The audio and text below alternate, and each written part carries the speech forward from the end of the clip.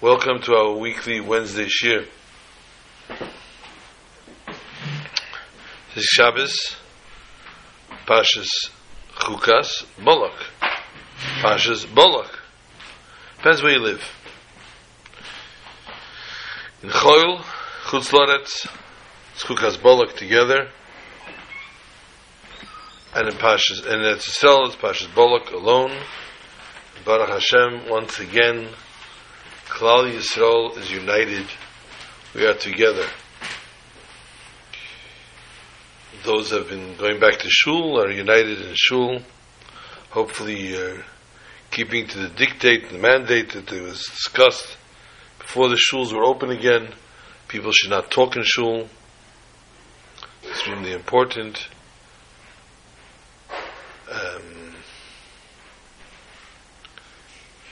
Gedolei Litayim used simply to say that this was a punishment that Klal Yisrael was subjected to, being taken out of the shuls because people speak in shul. We don't believe in punishments. As a matter of fact, even in the world to come, purgatory, Gehenna, is also something that we can deal with. Not deal with it as far as, God forbid, what it represents. Deal with it in that ultimately the Yidden are children to their Father in heaven, to Avinu Shebashamayim. If a child comes home and did something wrong, did something disgraceful, did something that upsets the father, father might reprimand, might get a patch. Not now in today's generation anymore. That doesn't fly. Talking to, sent to the room. But a person, the father of us, of us, the Klal Yisrael, of children of the Eibishter looks for a reason why it happened. Especially if we're put into a predicament that caused us to do such an Avera. They tell a story of a young man who was marriageable age, and his mother wanted him to be married. Father said he doesn't know how to earn a parnasa. How could he get him married? I don't need him to have a job. I need him to learn how to earn money. So the mother said, the wife says, and if he does, then if he does, he get married. So the next day, the wife handed the son a few dollars, $30, $40. Said, "Geh Mark, go to the marketplace, walk around whatever you want. Come home and show your father you earn money." And the boy does. He goes out to the marketplace, and he goes around and around. He comes home. Says, "Ta, look what I earned today." Father looks him in the eyes. Father grabs the money out of his hand and puts it between his hands as if to tear it. Son doesn't say boo. So father takes it and tears it in half. "When you're not at work, come back to me."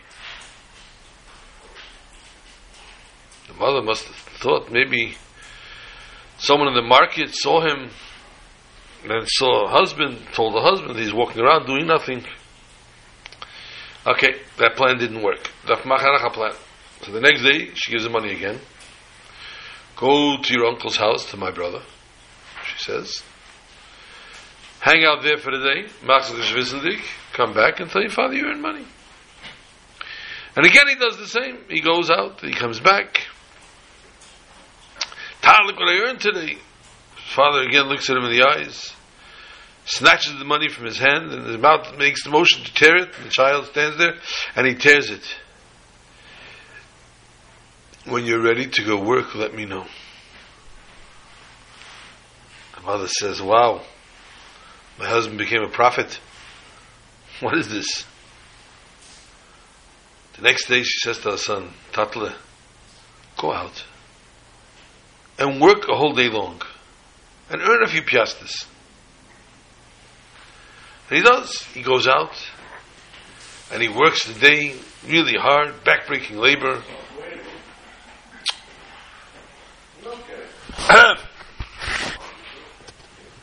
And he comes home.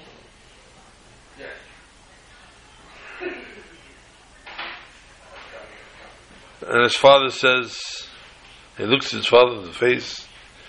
He's still sweating. He says, Tal, look what I earned today. The father tries to snatch the money and he pulls it back. Finally, the father gets the money out of his hand, is about to tear it, and he's screaming, Tal, don't, please don't. The father smiles and gives it back to him. He says, good, Tatal, I'm proud of work. You went to work today and you earned some money. He says, but Tata, tell me the truth. How did you know the other days that I didn't work? The father says, very simple. When you let me take the money out of your hand, if it was money that you earned, you wouldn't let me take it. Like you didn't today. You worked hard to earn this money. And therefore, you were not ready to give it up. And therefore you begged not to tear it because it was hard-earned money. And this is, we come Achmei Vesim L'mayla. And we'll discuss later the toil that one does in this world. What its value is to the Eibishter. The value that God sees in the toil, the work, when one devotes and dedicates themselves to Torah and to mitzvahs. Chukas and Balak are two quite normal-sized parashas, not very long, but action-packed, very full. So we'll try to dissect a few of the subjects, obviously not all. Torah tells us again, this parasha generally encompasses the 40 years in the desert. And tells us how towards the end of the 40 years, Moshe once again sends out a group of spies, and they go out and they look at the land they needed to reveal, to see, and they conquer it. They kill everybody there. They take over the land. Another interesting part in the parsha, as they come to the end of the 40 years, 2.5 Shvatim, Shevet Ruven, Gad, Chatzi Shevet Menashe. 2.5 Shvatim tribes came to Moshe and said, please, let us stay on this side of the Yarden. There's a lot of grass here, it's good for our sheep, we have a lot of flock. And there was a dialogue which is not brought down here, it's brought down later in the Varim. How Moshe says to them, here, you think you're chickening out of the war? You don't want to go battle? That's why you're going, that's why you're asking to stay here? Your brothers are going to go kill themselves in war.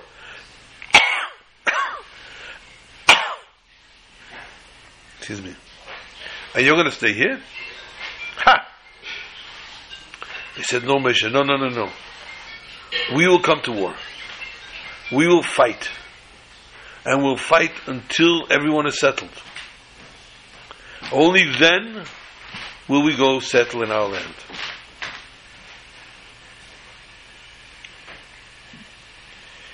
So the Parsha itself starts off with the mitzvah paraduma, which is discussed the second year they left Egypt. And immediately the Torah goes over to the story of Miriam's passing Miriam Hanaviyah, and the water that disappears, which was in her merit until then, and the story of the Mei Meriva, of the water, how Moshe got the water out of the new stone, out of the stone itself. Thank you. Hitting the stone instead of talking to the stone. We'll discuss Mitzvah. The conquering of Sichon and Og, etc. All this took place at the end of the 40 years. As they were about to enter Israel.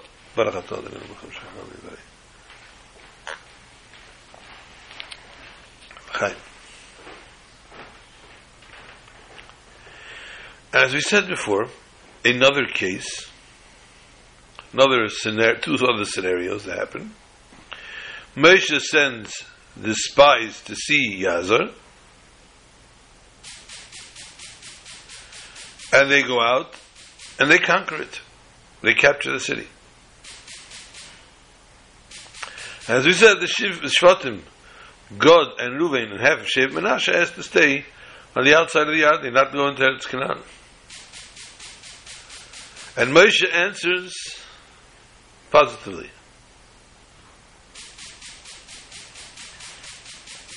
As we said later,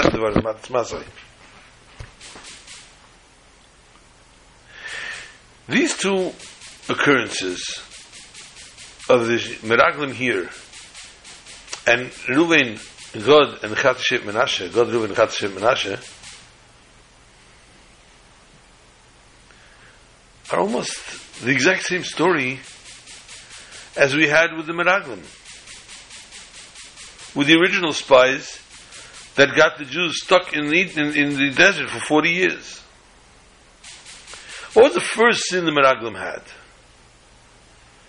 They didn't just suffice with telling Moshe what he asked. They had to add. They had to add that, to bring back, that to say we can't do it. They added their own opinions. They weren't asked this. They were asked, tell us what the land is all about. The second sin was they did not want to go into the chosen land. They'd rather stay in the desert.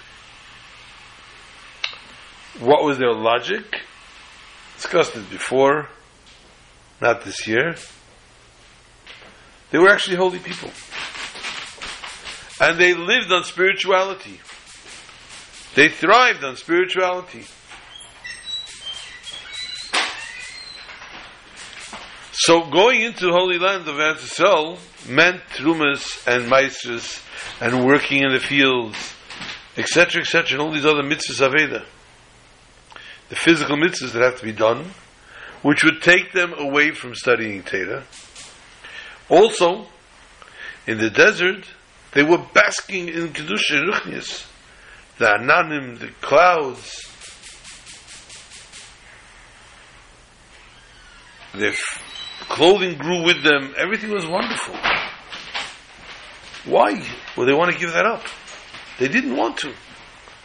And therefore, this was the second sin on their part. So, l'cheira, we're seeing a repeat. We're seeing this happening again. Moshe sends these people to spy the city of Yaza. And what do? They decide to go on their own reconnaissance. And they add, not only to spy, but conquered. Without being commanded to do so. And God, Reuven and Shevet and half of Shevet Menashe come and they say, we don't want to. Al tavirenu es hayardin. Don't make us cross the Yarden. We want to stay on this side. They're asking not to go into Eretz Yisrael. Mamish, the exact same sin as the Meraglim. Repeat performance here. But the results are totally different. How is it that they sinned the exact same sin, and not only is it not considered a sin, they were blessed for capturing the city, and they were blessed with staying on the other side of the Yarden. It's Chukot Lula here. It's a double-edged sword, two-faced. Truth is, the opposite is what the outcome really was. God forbid to say this was the same sin as the Chet HaMeraglim. But rather, it was the rectification. It was the tikkun. They fixed the sin of the spies. How did they fix it? Because they caused an effect totally opposite of what the Meraglim had done. The sin of the Meraglim, who added words negatively about Eretz Yisrael, Rachmana litzlan. We can't conquer it.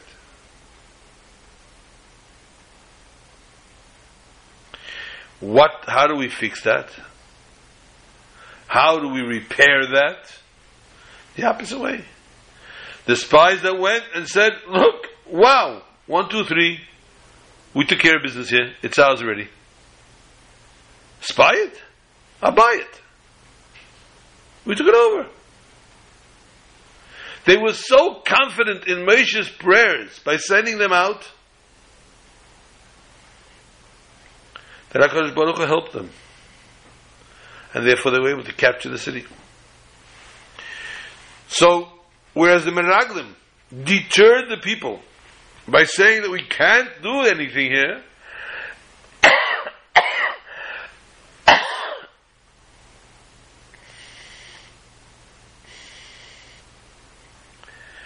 these spies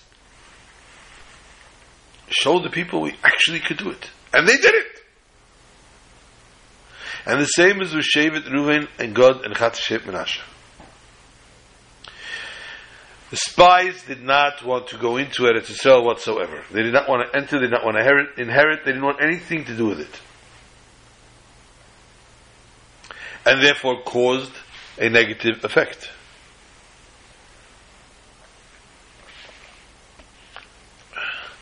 Which was, nobody went in. 40 years, and all the people between 20 and 60 died.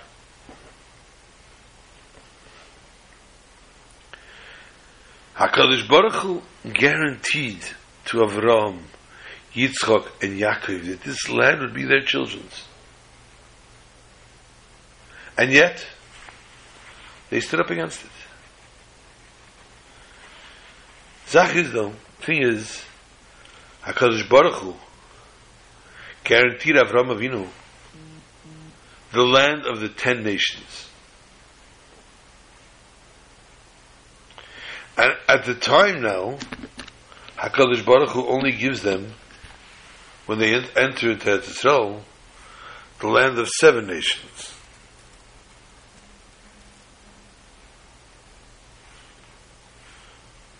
So, there was a problem here. There was a problem. Keni, Knezi, and Kadmoni were not yet conquered here.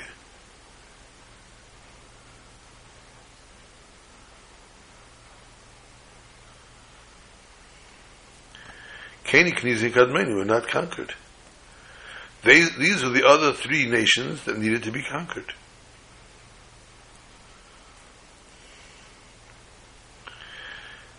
And therefore,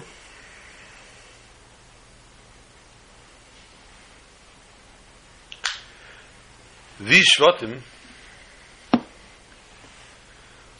knew that in the time of Mashiach, may he come today or now,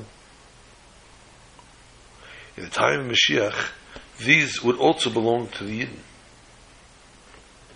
So Reuven, Gad, and half of Shevet Menashe said, let us start now doing already the kibush for Mashiach, for the Asad Lavai. And therefore they asked to stay in the lands of Canaan, Knesset, and Kadmoni. And by staying there,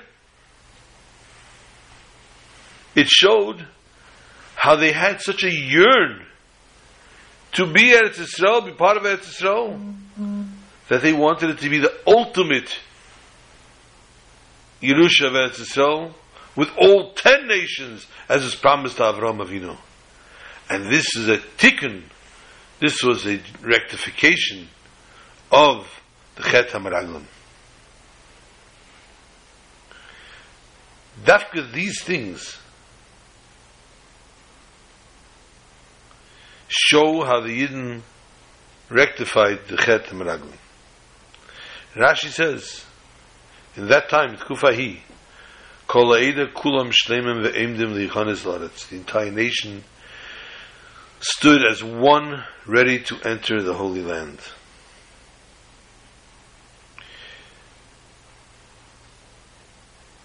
And therefore, it's not only the fact that they were fixing and rectifying the sin, but rather they were ready to land, to conquer, and to dwell in the land as it will be, the Asad Lavai, may it be today. Amen. Therefore they started the Yerusha, guaranteed, promised by HaKadosh Baruch Hu to Avraham Avinu, that it should come to the Gula Mitzvah Hashlema. So they were going straight for the pot. They weren't looking to compromise here. They weren't looking to improvise. They weren't looking to only settle in the 7 places. They wanted everything, just like when Mashiach is going to be here, Mitzvah. And looking at that, they were anticipating that Mashiach would come because of this. And therefore the entire Eretz Yisrael would be B'Shleimus. But until the whole Eretz Yisrael was in Shleimus, was a complete entity, they felt that obviously as it was, we see, not yet time of Mashiach. So they were doing their part and their sacrifice by conquering and staying on this side of the land of Yarden, conquering these 3 lands as well to make the one solid entity. We don't always see the whole picture. We don't see a complete picture always. As we see now, these Meraglim and these Meraglim, and these people said this, and these people said that, and these people conquered it. So we don't always see a full picture. They tell a story of a king who bought a tremendous lot of land, hundreds and hundreds of acres, and wanted the most magnificent palace. Hired architects from throughout the world to construct an edifice that no one had ever seen, to live up to something that the world would never be able to finish talking about.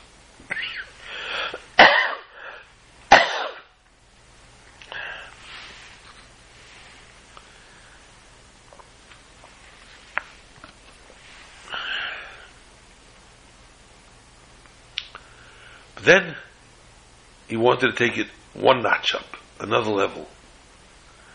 He wanted his throne room, the room where his throne will sit, he wanted it painted by the 4 most magnificent artists in the world.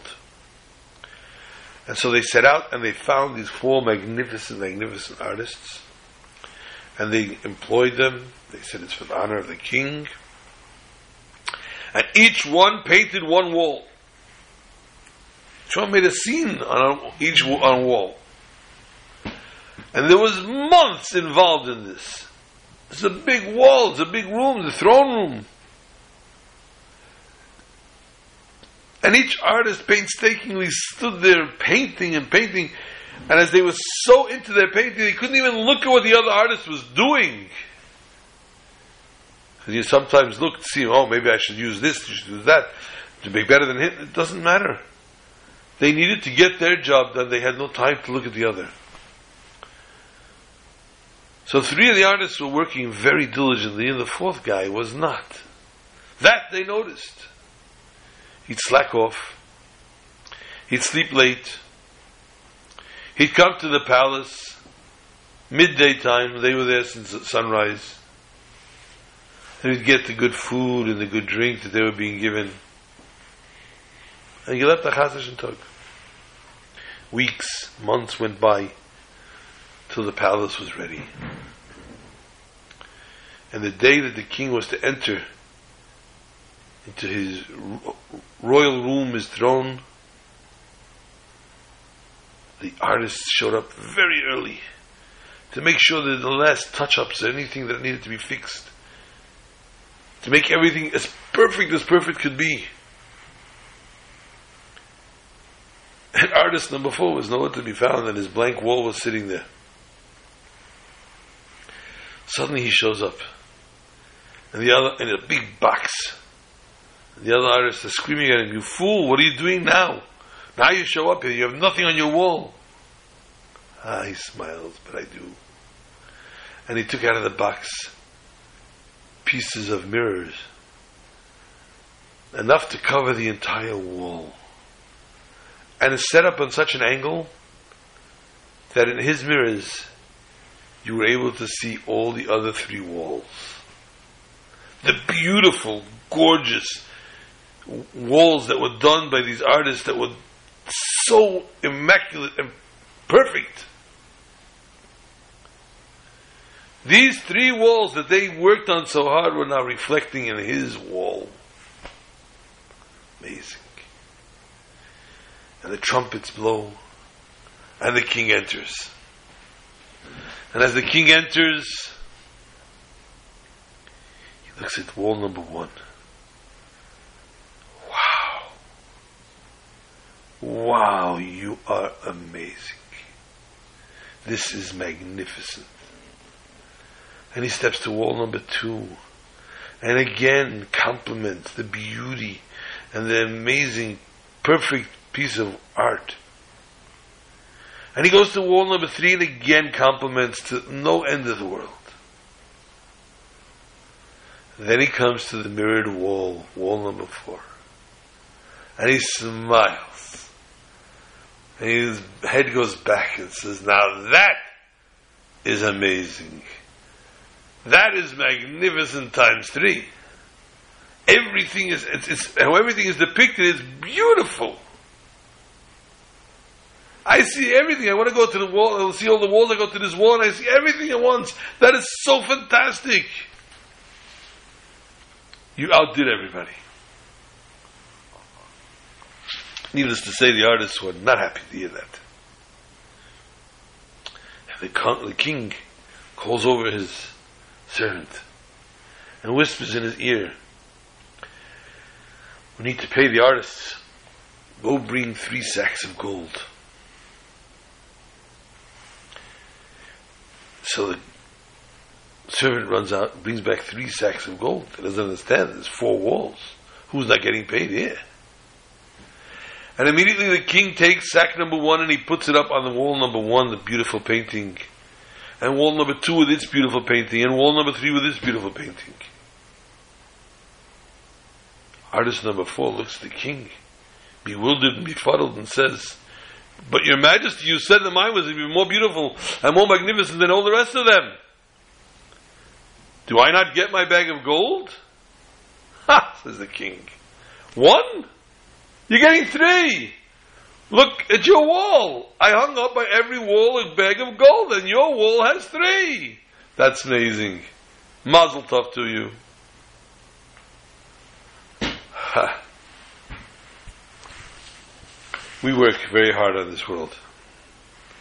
We learn Torah, we do mitzvahs.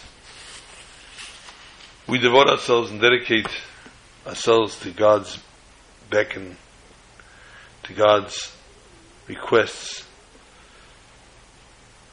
to God's Torah. And then you have the free rider. Guy coming along for the free ride. Put on film? Nah, maybe I'll put on. $1,000,000? You're pushing it. Shabbos, I need my phone. How can I live without my phone? I'll miss the news, I'll miss an email. And it's only a little small Avera on Shabbos. The Gemara didn't write about a cell phone. And his whole life attitude towards Yiddishkeit is, to say the least, lackadaisical. So when push comes to shove, and he asks for his reward, I also learned Torah and did mitzvahs. He will get to see a reflection of everybody's rewards. Now, in the beginning we spoke about punishment for not doing mitzvahs. And here we're telling you that there's a reward. If the fact that the reward is not as great as the reward that everybody else gets, that in itself is a punishment. And that's how a father would treat a child, and that's how a king would treat a subject. Back on,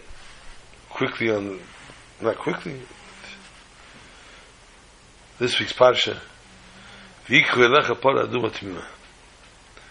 and he should take this perfect red heifer. The Rambam in Yad HaChazaka, and we've said this before, but it's a must, it's imperative to be repeated every year. It should be imperative to repeat every day. The Rambam says in Yad HaChazaka, Mishnah Torah Yad HaChazaka, only halachas, only laws. That's all he mentions throughout. He brings down different scenarios, how to paskin, how it should happen, how it should be, but it's all halacha. In other svarim we talk about other things, medicine, whatever it might be, but Yad HaChazaka, Mishnah Torah is only halachas, and very precise in his wording. So we have a strange phenomenon here, an anomaly. In middle of Paraduma, the middle of Paraduma, there's a tefillah for Mashiach. What's doing with the tefillah? A prayer in the middle of the halachas, the laws. The Rambam writes, Teisha Paradumas, there were 9 Paradumas offered, 9 red heifers were offered, the time that they were commanded to fulfill the mitzvah, until the second destruction of the Beis HaMikdash. The first of the 9 was brought by Moshe, then was brought by Ezra, and 7 others were offered until the destruction of the Beis HaMikdash. Then the Rambam continues another part of the halacha. And the 10th, Asiri, Yayidei Mashiach, Melech HaMashiach, will be brought through the King Mashiach. And the Rambam continues, B'mheira v'yameinu, Amen, Kein Yehi Rotzein. Speedily revealed, Amen, so may it be Hashem's will. That's how he finishes the halacha with a prayer that Mashiach should come. What is this wishful prayer in the middle of this law of the halachas? It's not even in Hilchas Mashiach. If it was in the middle of Hilchas Mashiach, I understand he's talking about Mashiach, and therefore he says it. But in the middle of Hilchas Paraduma, where does this come into fit?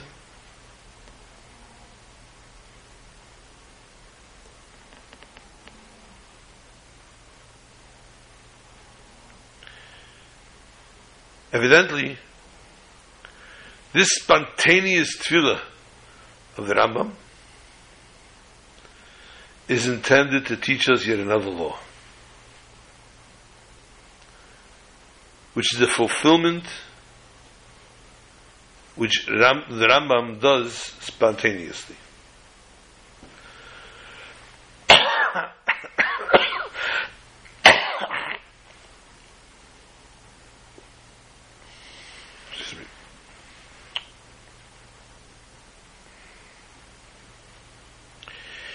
In Hilchos Malachim, the Rambam writes,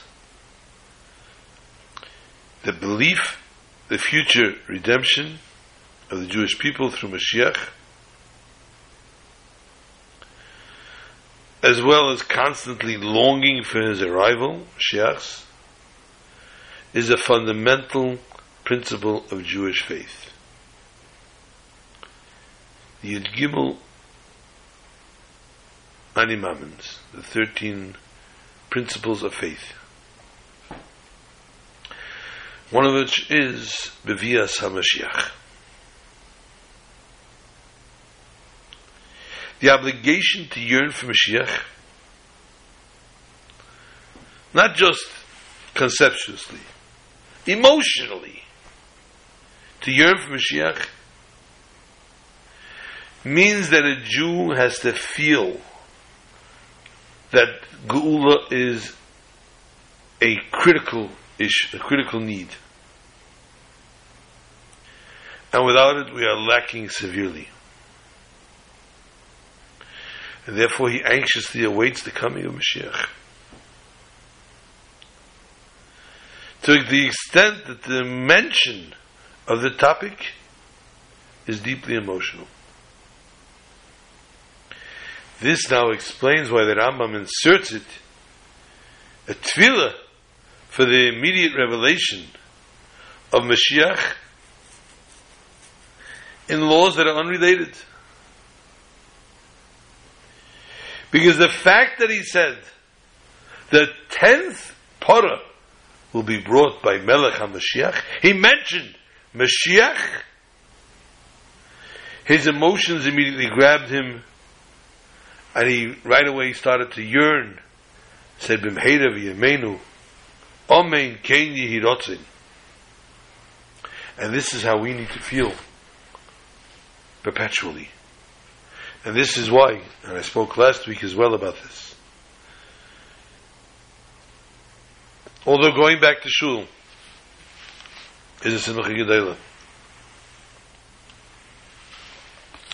returning to shul, especially during the tkufa, during that epocha, that we were davening Rachmana litzlan b'yechidus, we were davening alone, privately, without a minyan even, no kaddish, no baruch hu, kedusha. It was hard, excruciatingly hard. So therefore, when it became the next shlav, as we call it, the porch minyanim, being able to go out and daven with a minyan, but on the porch of your house, connected with a minyan next to you, or people next to you.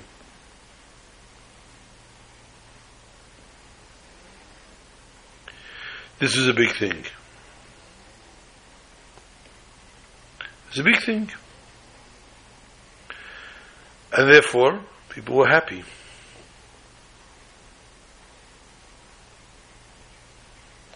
People were very excited.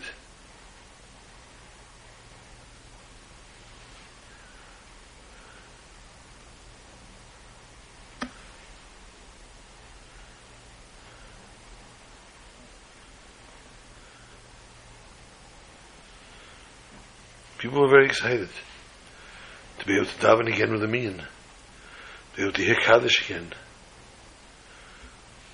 to be able to say Baruch Hu, Kedusha. It was exciting. Then the shuls were reopened. Some say a little too fast, a little too early. And many people are still very scared to go into the shul. And people over 65 should be very careful about doing so. Should definitely be wearing masks and be careful and not come in contact with people. Wash your hands constantly. All the rules that were always in effect on this pandemic are in effect tenfold more.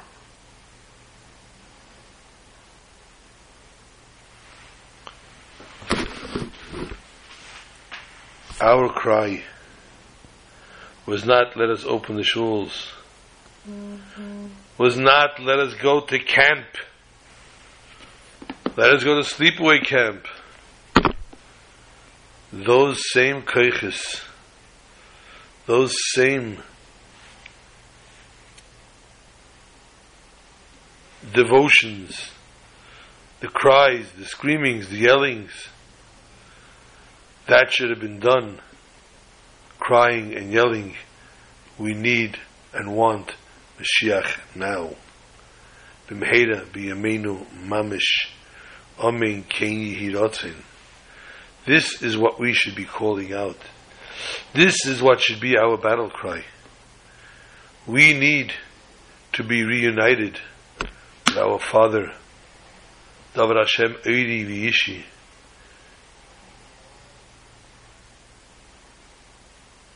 And the shepherd of HaKadosh Baruch Hu, our shepherd, our leader. We need to yearn, we need to want to be reunited with our shepherd. And we're embarrassed. We're embarrassed to ask. We're embarrassed to say, please let us come back. We're embarrassed to say, please take us back. Take us back in your embrace. Take us under your wing. We're embarrassed. Either because we feel we wronged Chas v'Shalom HaKadosh Baruch Hu, which is not a thing, as we mentioned before. A father doesn't look at a child that way. Or because we see and feel within ourselves, did I do right or wrong by stepping away? How do I now go back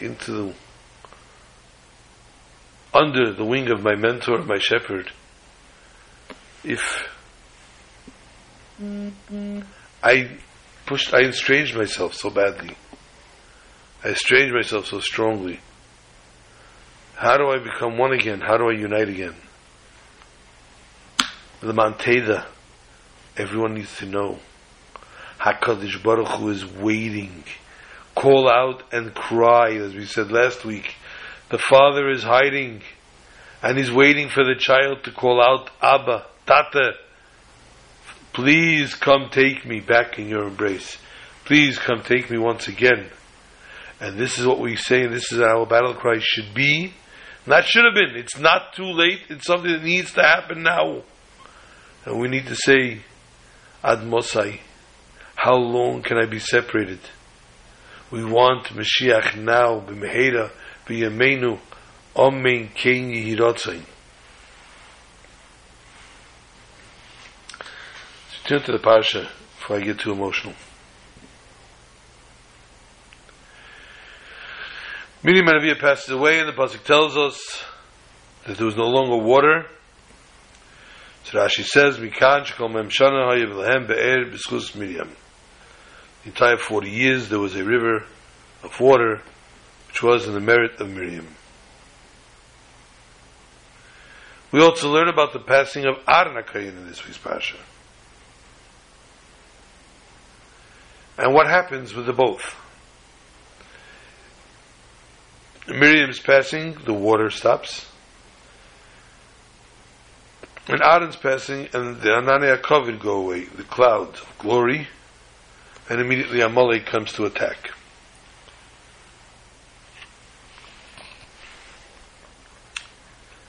Just for those who have that question now, flashing question, we know that throughout the duration of the times the Jews were in the desert, the clouds surrounded them, also.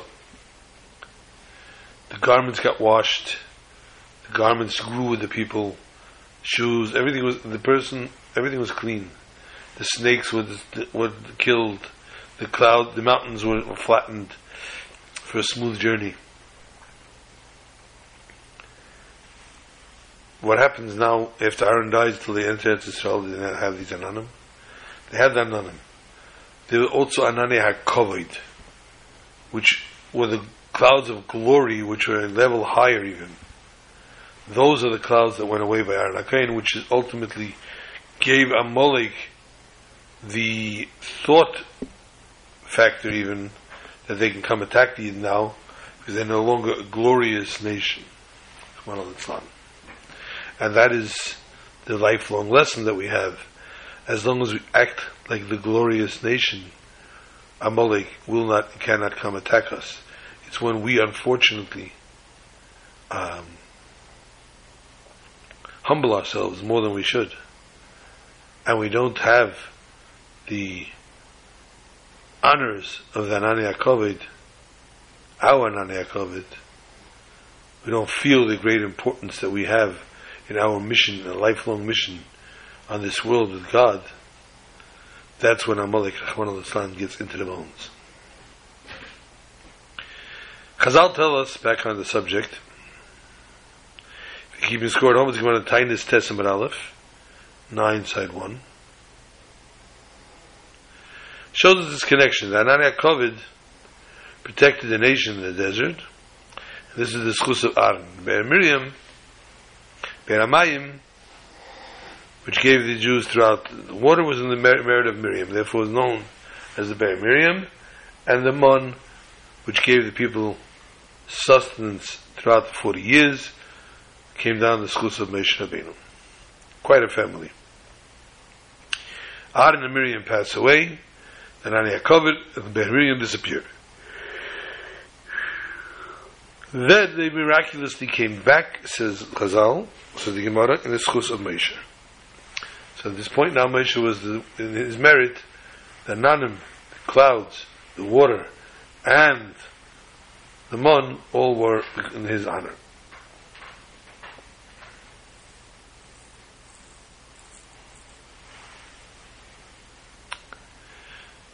The Mon, the Anani HaKavod, and the Be'er Miriam supported the Jews throughout. The Mon was the food which the body sufficed on, and of course when a person eats dam midame ubasar mivsarek shalom, the Anani HaKavod, as we said, was protection from the outside, protecting from all the perils of the desert, dangers, flattening the road, cleaning the garments, all the things we mentioned before. And the Be'er gave water. Water itself doesn't, a person can live without water, but a person doesn't get fed from water. Water, if a person has to drink X amount of water so that the food disperses properly throughout the body, distributes throughout the body. Water itself is an entity that's, you have to drink X amount of water a day in order to flush your body. But it doesn't have any sustenance of its own.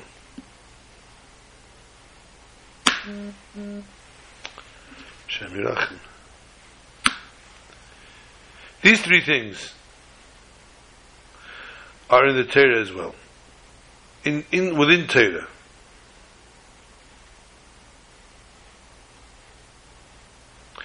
We have Torah, as we study, it totally envelops and enters every part of the person's body, his entire soul. We have Torah that protects the person from outside elements. And we also have the Torah that gets and reaches to each and every part of the person's mind and body. When one learns Torah, one tries to engrave it within themselves, into their mind, into their heart. It becomes one with them, like the food in the body. And therefore no two Jews are the same when it comes to learning Torah.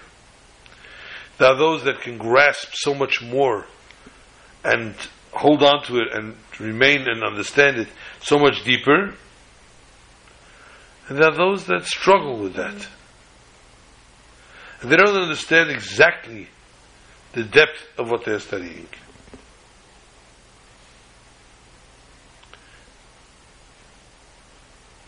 For each person has their own level of understanding and grasping. This is the food of the Torah. Then Torah has also the keach to help us overcome obstacles in the world. Every Jew, no difference,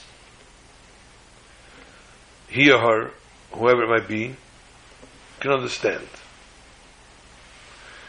And they attach themselves to Torah.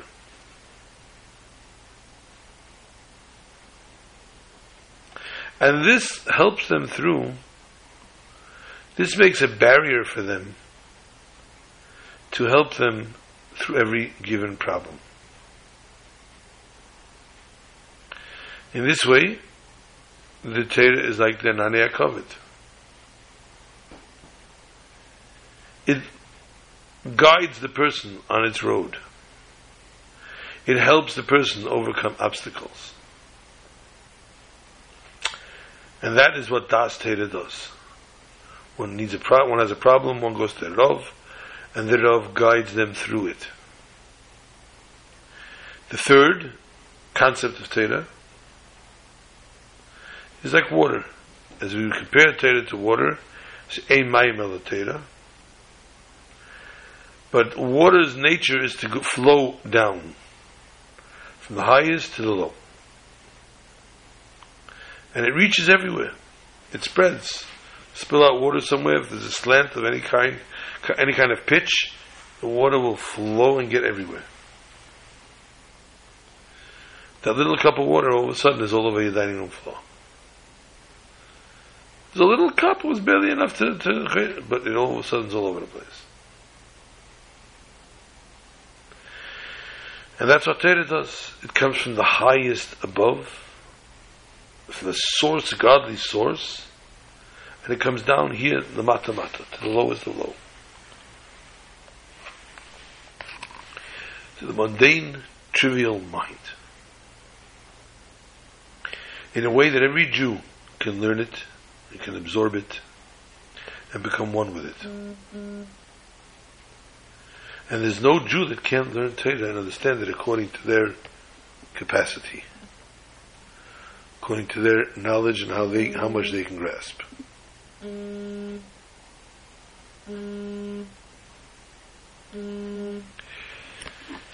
the same, I'm just recording the share another 7 minutes.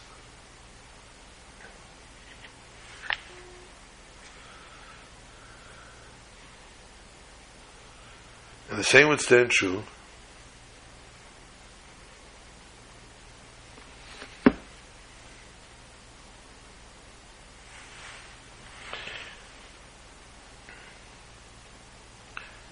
how Torah is the same way as water envelops and enters each and every person.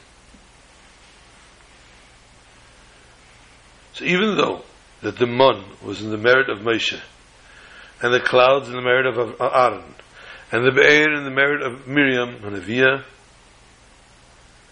after Aaron is passing and Miriam is passing, all this came back in the merit of Moshe Rabbeinu. For Moshe was the leader, Moshe was the shepherd of the nation. And therefore, he availed himself to everyone and everything and every cause. And this is what a true shepherd, a true leader, a Manig Yisrael does. He worries about all the needs of the nation. And after each and every Jew, and since the fact that each and every Jew has a little spark of Moshe Rabbeinu within them, each and every person is chayiv to do for the general populace. And therefore one needs to always involve themselves to overcome any obstacles and problems and issues. No one could say, "It's not my business. It's not my, I don't do with it. This Jew has a problem. This Jew is suffering. It's not my business. I'm looking away. I got other things in my head. It doesn't happen. Need to be involved in each and every person that we can reach out to help all that we can, anyone and anywhere in the Jewish nation.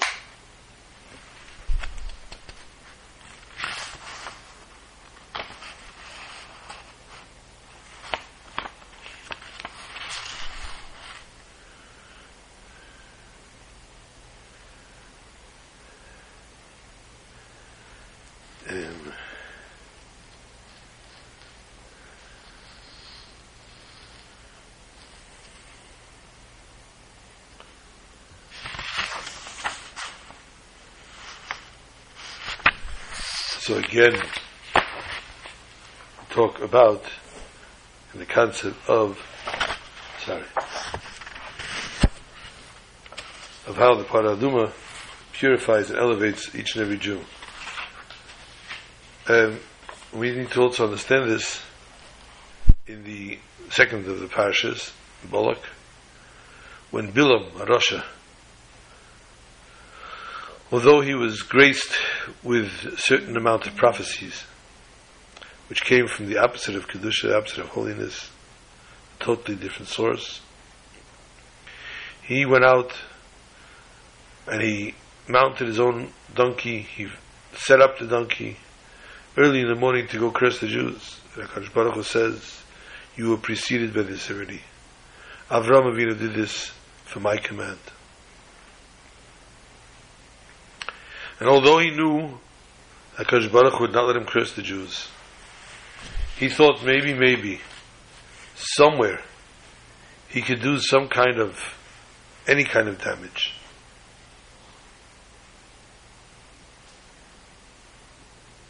And although we know that HaKadosh Baruch Hu protects the Jews from any kind of curses, but he felt that maybe they do a little sin that will ultimately send them off the path of slight so that they'd be able to be cursed. So Parshas Balak, in essence, teaches us the opposite, the turning over of a curse to a blessing. V'yafach Hashem elikecha l'chos haklal lebracha ki avacha Hashem elikecha. Where HaKadosh Baruch Hu turns over, that says later in Devarim about this, a klal, a curse to a blessing, for HaKadosh Baruch Hu loves us. Just like by Bilam, it was revealed that hatred, Mikalkelas Sashura, Sinna, Mikalkelas Sashura, it damages straight thought. Same thing also, the opposite, Klala to a bracha, also does similarly the same thing. And so although we find ourselves sometimes hating somebody to an extent,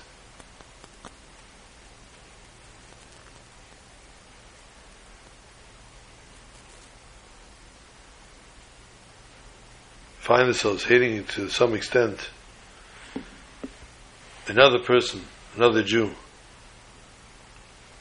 we need to understand that this is not what HaKadosh Baruch Hu is looking for, and we need to actually devote and dedicate ourselves to finding a way, to actually finding a reason to care, to want to be friendly, and not only friendly, but to reach the level of true Avos Yisrael. And with this we merit the coming of Mashiach today and take us out of Golus, as this Shabbos is Chag HaGeula, comes to Yud Beis, Yud Gimel Tammuz, the Geula of the Frierdiker Rebbe. May we too merit to this very same Geula and find ourselves in Yerushalayim, in HaKodesh, on this very Shabbos. Good Shabbos to all.